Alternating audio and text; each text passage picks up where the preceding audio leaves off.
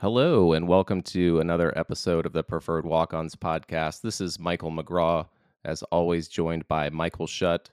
And just to make things a little bit more complicated, this week we have another Michael on the show. This time, happy to be joined by Mike Barber of the Richmond Times-Dispatch, covering Virginia and Virginia Tech sports. Mike, how's it going?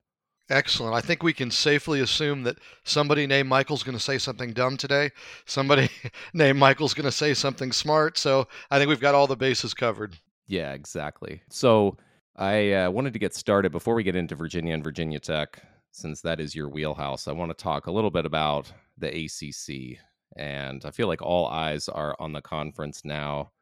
We have had a wild summer of realignment. The Pac-12 is disappearing, and now it feels like all the eyes of the country are on the Atlantic Coast Conference.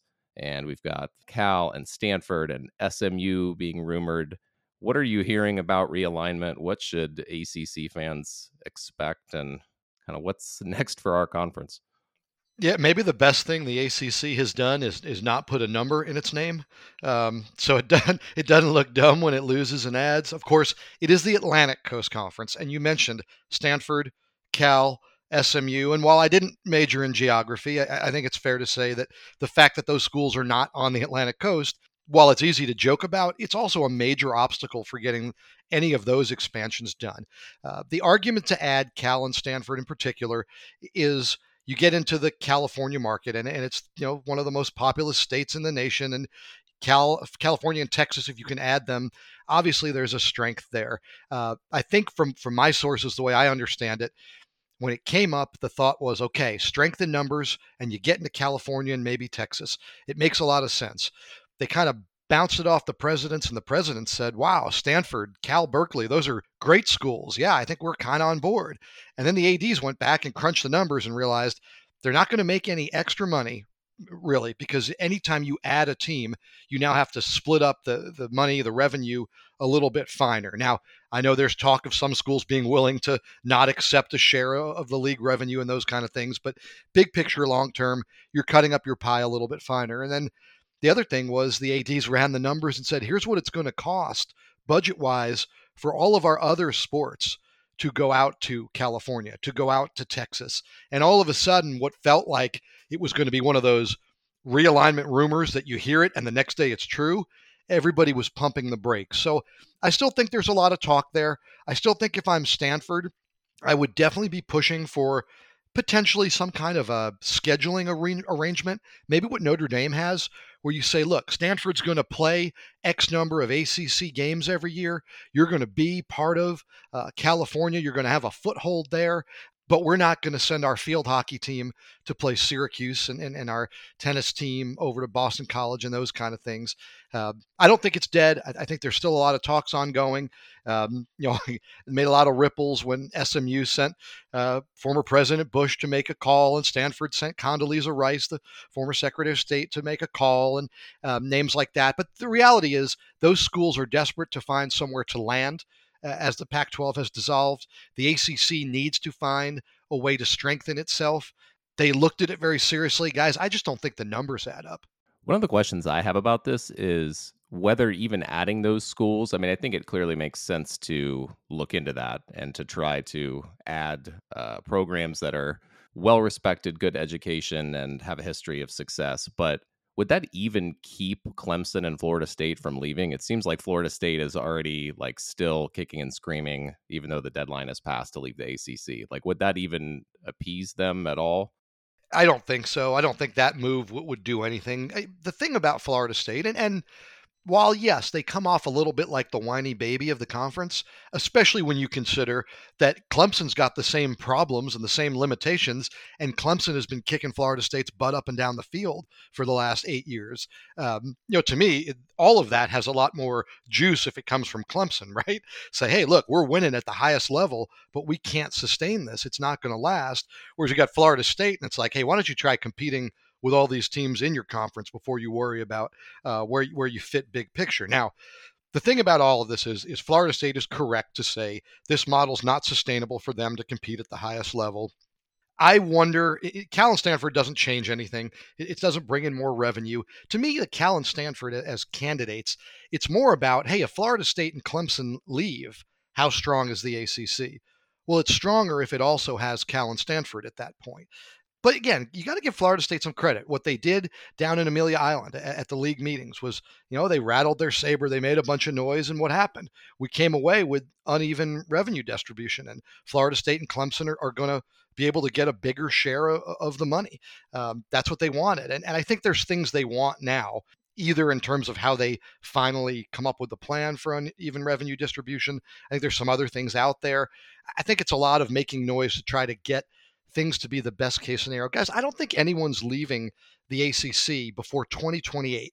To me, when you look at the grant of rights, which runs through 2036, the math doesn't add up until at least 2038, where you say, I'm going to give up this much money to leave the conference, especially if you're talking about going to the SEC or the Big Ten and taking a diminished share. So I think it's a lot of saber rattling to try to get a few other things in their favor.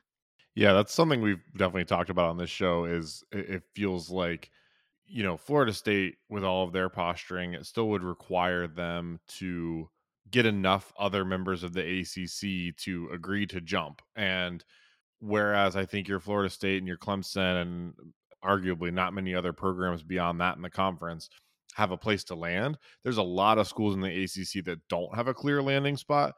Does it feel to you a little bit like Jim Phillips and the ACC and even the presidents in the 80s, have they kind of missed the boat? I mean, the Big Ten, the SEC, they were incredibly proactive in all of this realignment stuff. And the ACC kind of feels like they've waited until it came to them. Are we still hurtling towards, even if it's not till 2028, is there like certain doom there for the conference? I don't think there's certain doom. What's interesting to me about all this is, and I don't know if they're right or wrong, but the ACC sort of resigned itself to third place, right? You always hear them say, okay, the SEC, the Big Ten, we got to try to catch them, but we're the number 3 league, and that's a pretty strong place to be. Well, the Pac-12 is essentially gone, so now you're only talking about 4 leagues, and the Big 12 is going to renegotiate their television contract before the ACC does. So it's very feasible, guys, that in 5 or 6 years, we're talking about the ACC being the number 4 league, and there are only 4 leagues at that point. I don't think it's imminent doom. I think they're strong enough. I think there's enough tradition in place. I don't think Clemson deep down wants to leave the conference. Florida State, I don't think they care. They're relatively a newcomer to the ACC. I think they'll do what's best for them. But I think Florida State and Clemson both know, hey, the ACC, if it can stay viable, is their best route to the college football playoff. You don't have to go through all those powers in the SEC, all those powers in the Big Ten. Clemson's made itself a national brand, and certainly Clemson's done a lot of great things, and that's a great program. But they've done a lot of great things because they had a great launching point of an ACC where it was respected enough that when you bulldoze through it, you made the college football playoff. So there's so many moving parts here. What are they going to do in terms of college football playoff expansion? As the SEC and Big Ten get more powerful, are they going to push for different models, more at-larges that let more of their teams in? So there's so many things here at play, but I think the ACC is in a good enough position with its grant of rights and some of those things that it's going to be standing as other leagues kind of fall apart. And I think you're going to see either expansion or scheduling arrangements that keep it viable. I hope so. I'm not ready for some new crazy conference as a longtime Virginia fan.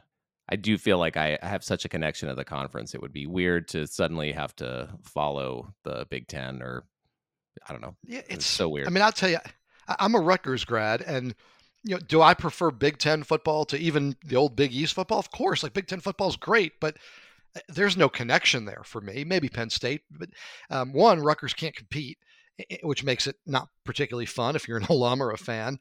But two, it's just not what you grew up with, and not that it was some kind of powerhouse, but Rutgers Miami and Rutgers Virginia Tech and Rutgers Syracuse and Rutgers, all these teams that moved over to the ACC.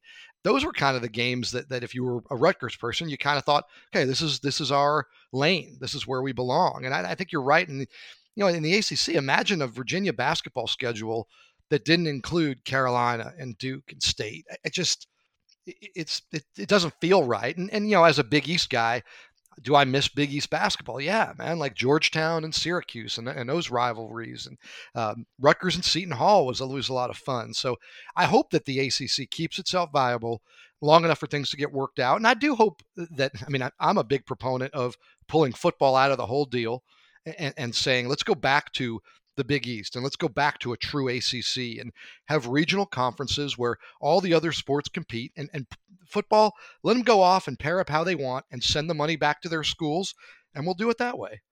That's what I was going to get to, is I feel like I'm seeing that idea of making football independent from the rest of the sports. It's gaining some traction among sort of pundits and reporters and people like us. We're talking about it a lot. What's your sense? Is there momentum for that among actual decision makers with influence, or is it just us fans and we see it as something that makes sense?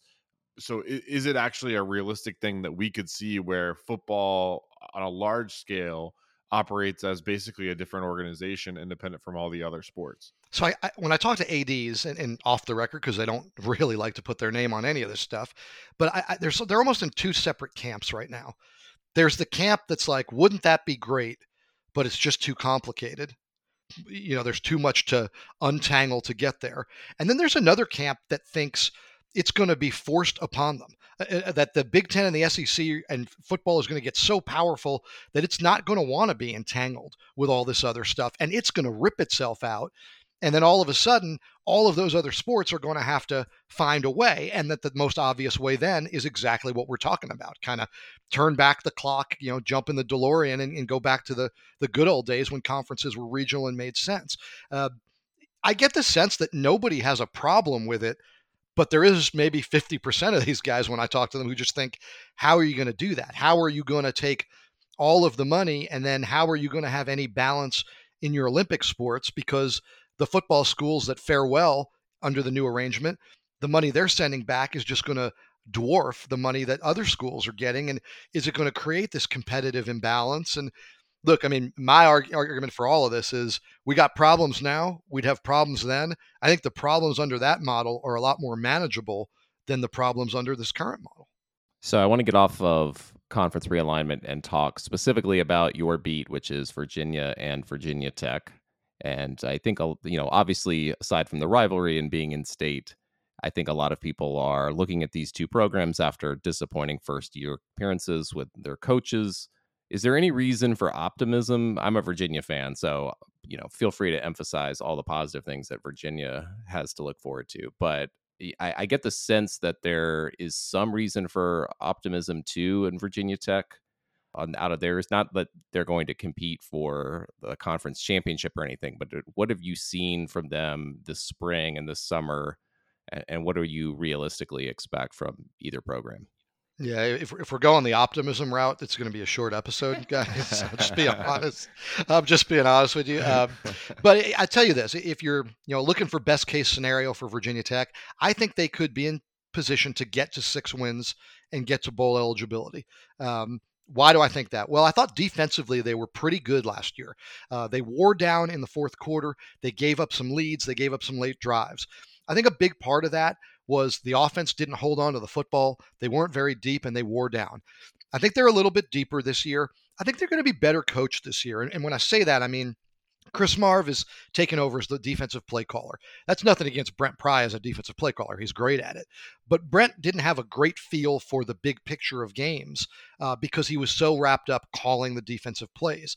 I think you saw it in their season finale against Liberty that the whole operation just kind of ran better, and they were able to finish the game in a much more professional manner and finish it off. I think you're going to see that. So I think you're going to see great defense. They've upgraded their skill positions. Guys, a year ago, and I'm not trying to be glib or knock on it, but like a year ago, they didn't have any good football players on offense. They didn't have any playmakers. They had Caleb Smith, who was the best guy, and he wasn't terrible, but he should be your number 2, your number 3 receiver. He was what the offense was built around. They did not have any playmakers. They've gone out and they've adjusted and adapted in the transfer portal. They brought in 3 new wide receivers, including Ali Jennings, who is a Richmond kid, played at Old Dominion, had the big catch that helped Old Dominion beat them a year ago. So if I'm optimistic about Virginia Tech, I think they could get to 6 wins and bowl eligible because they've got a little more punch on offense, and I think they're going to be good again and deeper on defense. One question I wanted to ask was about their quarterback. They had Grant Wells transferred in and got all the starts with them last year with kind of middling numbers, 9 touchdowns, 9 interceptions, under 60% completion percentage. Is he going to be the starter even though he's, back for a second year, or should we expect Kyron Drones to get that? It seems like they've had a pretty stiff competition all summer. I think it's still Wells. The problem is you watched Wells play 11 games and he wasn't very good, right? So no matter what he does in practice and no matter what he did in the back of your mind, you're thinking, well, geez, I gave this guy a season and he stunk, right? And it's not like he was a freshman. He was a guy who played well at times at Marshall. They had high hopes for him. Every time we talk to the coaches, he's the most accurate quarterback we've ever seen in practice. And that's great. That's a great thing to be and do. It's better than I could do. But he's not the most accurate quarterback on game days. And that in the back of your mind as coaches, you got to think, okay, are we headed for the same thing? Are we impressed with this guy in camp? Are we impressed with this guy in practice? And on game days, when the bullets start flying, he's going to start chucking the ball to the other team, missing windows, forcing throws, making bad decisions. Maybe not, right? Maybe second year in the system, the growth in what you see in practice is real. I think he'll be the starter. I think Drones will have a package that is not a gimmick. In other words, there's going to be maybe every third drive, bring him in and try to give the defense a different look. He's a great athlete. I don't know that I'm blown away with how he's throwing the football right now, but I think it's Grant Wells' kind of job to lose. I think they want to see him protect the football. They want to run the ball with a little more authority this year to take pressure off the passing game. He's got better people to throw to. To me, that's the smart and the safe play. Yeah, it feels to me like Grant Wells kind of early in the spring, from everything I was seeing, it felt like he was going to be the guy. And the longer that Kyron Drones has been there, it feels like it's narrowing a little bit, but it's never a great vote of confidence for your returning starter when your coach says, like, I think because I just saw this from Brent Pry the other day. He said, we're close to making a decision, but he's kind of hoping that over the next few days, something will come. It's almost like he's looking for a reason to not go with Wells, but that's not really a vote of confidence for either guy. And I think it speaks to the larger program issue that Virginia Tech seems to have, which is when Brent Pry came in, there was a huge deficit of talent, like you said. Does it feel like, I know they've had some patchwork transfer things. Long term, though, is he putting himself in a good position? Is the seat going to start getting hot for him? I know it seems early, but this is college football now. Like, you don't get much time. Is he fixing that? Does it feel like they're in a better spot long term? It's never too early to be on the hot seat. It's never too early, man. It's just the way it is. But I do think they're having success recruiting. They're having success in state. They're getting more of the top 15 guys in state. They're involved, which I can never decide how I feel about that, right? If it's the number 3 player in the state and you're one of his final 3 teams, but you don't get them, does that have value? Well, maybe, that you're at least in the conversation. But I think they're getting more high-level recruits, particularly in state. I think they're upgrading the talent. I think they're going to have better results on the field. It does feel like they have some momentum. Brett keeps saying to me, and he said it to other people, this is the most positivity I've seen around a 3-8 team, which is sort of silly, right? Because one, he hasn't been around any 3-8 teams. If you go through his coaching record, it's just not a thing that's happened. But two, like, how positive are you really about? But his point is valid. It's the players feel like they're making progress. They're doing better on the recruiting trail. They've mended a lot of fences around the state that the previous staff kind of damaged and really left in a bad spot. So yeah, I think Brent Pry program-wise has this thing pointed in the right direction. And it's going to be a question of, does he get there in time before people lose patience? Because I think Brent Pry is doing it the right way for Virginia Tech. I've always believed there's a bit of a ceiling on the Virginia Tech program. And I know everybody points to Michael Vick in 99. Like, okay, but to me, there's a ceiling on this program. And being a consistent 9-10 win program is a great place for them to aim to be. I think Pry's got the idea of how to do it, but can he do it fast enough to have his job 5 years from now? I think there's a similar question there about Tony Elliott. Obviously, The way that the season ended in tragedy for UVA was very difficult. And I think everybody would say that he did a great job of handling just the program side of that. But from a football standpoint, a lot of questions for this team that has an over under of 3.5 entering the season. Their offense was terrible. Their special teams was terrible last year. Is there any signs of life that you could point to despite the way that the season ended, despite the missing talent on the roster? Is there anything that, they could patch something together with this season and, maybe start building for the future, even if it takes a while? Yeah, I would say no, not really. But in terms of building for the future, yes. I think Tony Elliott did a bold thing a year ago. Was it a good thing or a bad thing? I don't know. But he came in and instead of trying to blend what UVA had had success with what he wants to do, he chucked the baby out with the bathwater. He started from scratch and he said, I want to lay the foundation, particularly offensively, for what we're going to be. The results were disastrous, right? But this year, you hear a lot of, okay, it's second year in the system. Guys understand it better. We have a better idea of who can do what. The problem is this second year roster isn't as good as his first year roster. This team isn't as talented as last year, particularly on the offensive side of the football. I think they're going to have a rough year. I think that everything that they went through certainly should buy Tony Elliott some more time. And I do think he's having great success at getting this program pointed in the direction he wants, doing the things he wants, running the things he wants, recruiting the way he wants, all of those things. Now, can he have success with those things fast enough? Just like we said with Pry, that becomes the question. This team has a pretty good defense. I've got questions at the cornerback position, but I think this defense has a chance to be pretty good. They're deep up front. Certainly the Chico Bennett situation, it can be problematic, but they've got depth and talent on the defensive line.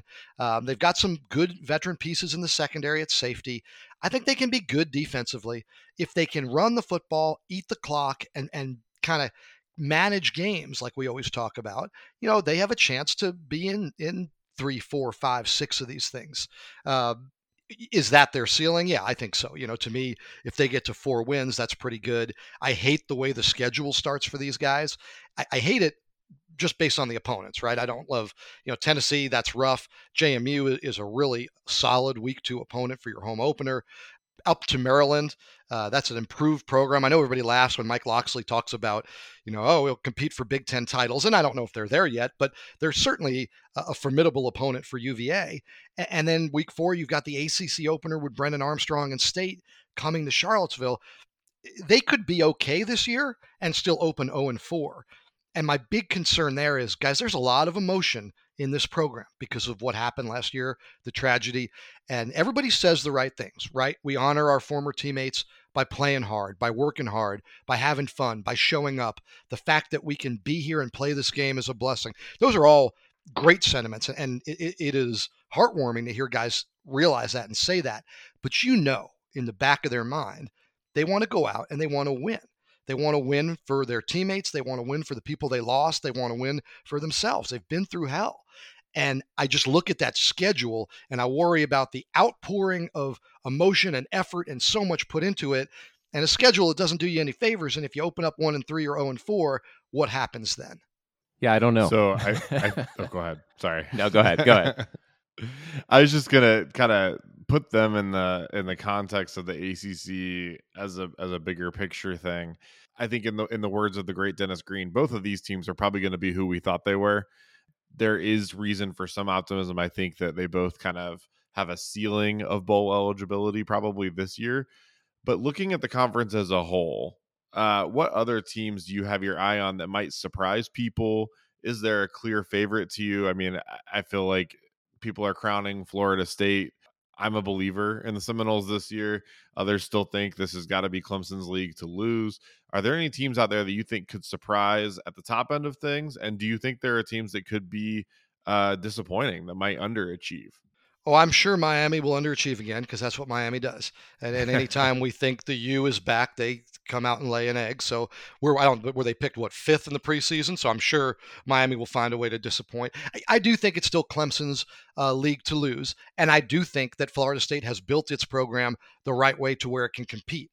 I still think it's Clemson and then Florida State. Now, there are other teams to me that have a chance, maybe more so this year than ever before, to win a game against a Clemson or a Florida State. I think NC State has a chance to be really good. Brennan Armstrong, Robert Anae. I don't love all the offensive pieces around Armstrong, but that's an Anae's job to scheme around. I think they'll be okay if they can block up front. I think Armstrong's going to find a way, and Anae's going to find a way to put points on the scoreboard. I think defensively they're still strong. I know they lost some pieces from last year, but I really like NC State. I think to me the wild card team in all of this is Duke. I could see Duke falling off massively, right, and being in the bottom four. And I could see Duke being the best team of what's left of the Coastal, beating North Carolina, being right up there under Clemson and Florida State. To me, I just don't know which way they go. And, Riley Leonard was a revelation. Is he getting better and becoming a star, a great quarterback, or was that a great year? And, what Mike Elko did with that defense, they've got some pieces back defensively. Are they going to be a top 3-4 defense and then have a chance to be really good? So I guess that's pretty heavy in the Tar Heel state there, but without even mentioning Drake May and North Carolina. But yeah, I think if it's not Clemson or Florida State, I like the Wolfpack. And as far as just a kind of off the wall one, I think Duke could go either direction, and it wouldn't surprise me. I just want to mark the clip, and I'll let you answer. I want to mark this clip in my mind of Mike saying that he loves this NC State team. I just want to play that over and over again. I'm a big State fan, and I'm a big believer in this year's team. They were talking the other day about how this linebacker group actually looks better somehow in practice than the group last year, which is unbelievable to me considering what they lost. I'm excited. Yeah. Yeah, I think you should be. And like I said, I like the coaching staff. I like the vibe. Doran and Anae are such different guys. And I went down there and I spent 2 days with NC State to do a story on Brennan and Robert Anae and their relationship. And Robert Anae, when he was here at UVA, interviews lasted a minute or two. And if you didn't have a question, kind of somebody didn't jump in the scrum to ask a question, he would literally run off. So I went down to Raleigh and I wasn't quite sure what I was going to find. And I spent 2 hours with Robert Anae. He skipped out on some meetings. He had his assistants running meetings. And he was just talking to me about how excited he is about what he has and what they're doing. And, I think they are in a really good position. And, to me, that was a team that could have won a bunch of Coastal titles if they were in the Coastal, right? They were just kind of saddled with being in a division that actually could play some decent football. I think that program's been built up. I think there's depth. I think there's credibility. I like where they're positioned. One of your most recent stories was about Drake May and UNC and how he's developed. And obviously he's one of the favorites to win the Heisman Trophy. Is North Carolina a legitimate contender? I mean, their offense is usually great, and their defense has been very underwhelming the last few years. Are they good enough defensively to actually contend, or are they just going to be another flash in the pan Carolina team? I think you're pulling your punches a little bit on their defense. Their defense has stunk. I mean, their defense has been horrendous. And even Gene Chizik coming in last year didn't change it. Their defense stunk. I think they'll be better on defense. Are they going to be an elite defense? I think they're a few years away from building up to that. But they've got some athletes on that side of the ball. They've added some people in the portal. I think they can be okay defensively. Offensively, it's going to be really interesting. Mac Brown told us in Charlotte that, hey, Drake May keeps getting better and better and better. Well, Drake May was pretty damn good last year, right? So if he keeps getting better and better and better, I like that. I have questions about his receiving core. And I know the NCAA, I don't understand it, but they didn't give Tez Walker his waiver to play, a talented transfer wide receiver. With the pieces they added, including Walker, I thought, okay, I like what they're going to put around May. Without him, it's a little bit less. It's the age-old question of, does a great quarterback need great receivers? Certainly, it's awesome if you have them, right? I mean, Joe Montana with Jerry Rice and John Taylor, and that was really good. But Joe Montana wasn't garbage without those guys. Like, he was just fine when he went to Kansas City and didn't really have those pieces. So Drake May, will he elevate this question mark receiving core? Will this question mark receiving core turn out to be pretty good and they elevate each other? I think that's where the ceiling kind of on Carolina falls is, do they have the pieces around to do offensively what they did last year? Because I think they'll be better, but not great defensively. So Drake May seems like a really good jumping off point to this this last thing, and then we'll let you get out of here. So you have a Heisman vote. So thinking about that and kind of looking ahead at this season, who's on your watch list? Who are the people that you're thinking like going into the year? These are the guys that I really think have a good shot at winning this thing. Is Drake May among them? Are there other ACC people too? No, yeah, I think Drake May is almost first and foremost in your mind because we talk ACC. Obviously, Caleb Williams, I think, is the odds-on favorite going into things, and where does that go? But the ACC has some really intriguing guys, and it's not just Drake May. Right? It's Cade Klubnik at Clemson, who we've heard over and over is, the second coming here. And if we see it on a pretty good Clemson team and a Clemson team that goes to the college football playoff, that elevates his profile in the Heisman race. You mentioned Florida State, and are they for real? If they are the team that unseats Clemson and dominates the ACC, you imagine that Jordan Travis is going to be playing pretty well. Does that elevate him? I'm interested to see certainly what Sam Hartman does. I know he's not really in the conference anymore, but keeping an eye on him. And when you get away from the quarterback position, and I guess I didn't mention Joe Milton, which Tennessee, it'll be interesting to see what kind of a year he has. If I'm not thinking about quarterbacks, you're pretty far down my watch list. Marvin Harrison Jr., I think, is a guy that's worth watching. The running back at Michigan, whose name now, Blake Corum, I think is a guy worth watching. But to me, it starts at the quarterbacks, and it starts with Caleb Williams. Do you watch that for like the whole season with like a list in mind, or do you kind of get to the end of the season and kind of review the data? How does that actually work for you as a voter? Yeah, I don't really do my research in terms of who I'm going to vote for until the end. I'm a big believer in when I'm separating at the end, if it's not clear, right? Sometimes you go through a college season and it's pretty clear who you're voting for. But if you're getting to the end and you're splitting hairs, so to speak, I like to go back and review how they played in their biggest games, right? If you're at Ohio State, what did you do against Michigan? If you're at Clemson, what did you do against Florida State? Because to me, those are the difference. And did you lay an egg? I think, and it's unfair, but I think sometimes the Heisman to me is you've got to be consistently good and frequently great is how I look at it. And so if I'm looking at your chart of your year and your team went 11-2 and the 2 losses you stunk, that really hurts your candidacy in my eyes. If your team goes 11-2 and you threw for 500 yards and 4 scores in each of the losses and the defense just couldn't do anything, that in a sense helps your case. Like I want you to not be the reason your team loses, and I want you to frequently be the reason your team wins to get my vote for the Heisman. And so at the end of the year, if it's not clear cut, a lot of the times it's going back and saying, how did they do in a loss? How did they do in their biggest, most important games? Yeah, I love that. I love that process, and a lot of ACC people that are going to be in the conversation, I think, at the end of the season for the Heisman. So looking forward to maybe hearing your thoughts as the season goes on. Thank you so much for joining us, Mike. We'll let you go. Make sure you read all of Mike's stuff on the Richmond Times-Dispatch, and also want to pump up your podcast, the Teel and Barber Podcast. Anything you got planned for the season for that?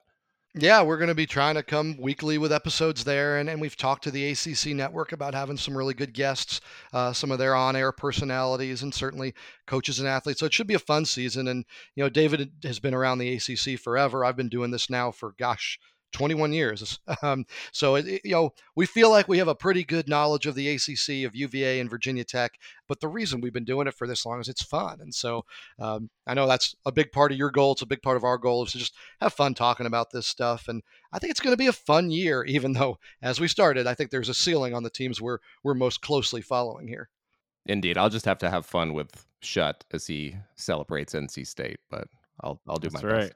Or maybe I put the hex on him, right? Yeah. Maybe I'm the curse of death, and he's going to be in the same conversation as Tech and UVA fighting for bowl eligibility. We'll see. I love it. Well, thanks. Oh, we hope not. We hope not. Mike, thanks so much. Appreciate your time. Thanks for having me, guys.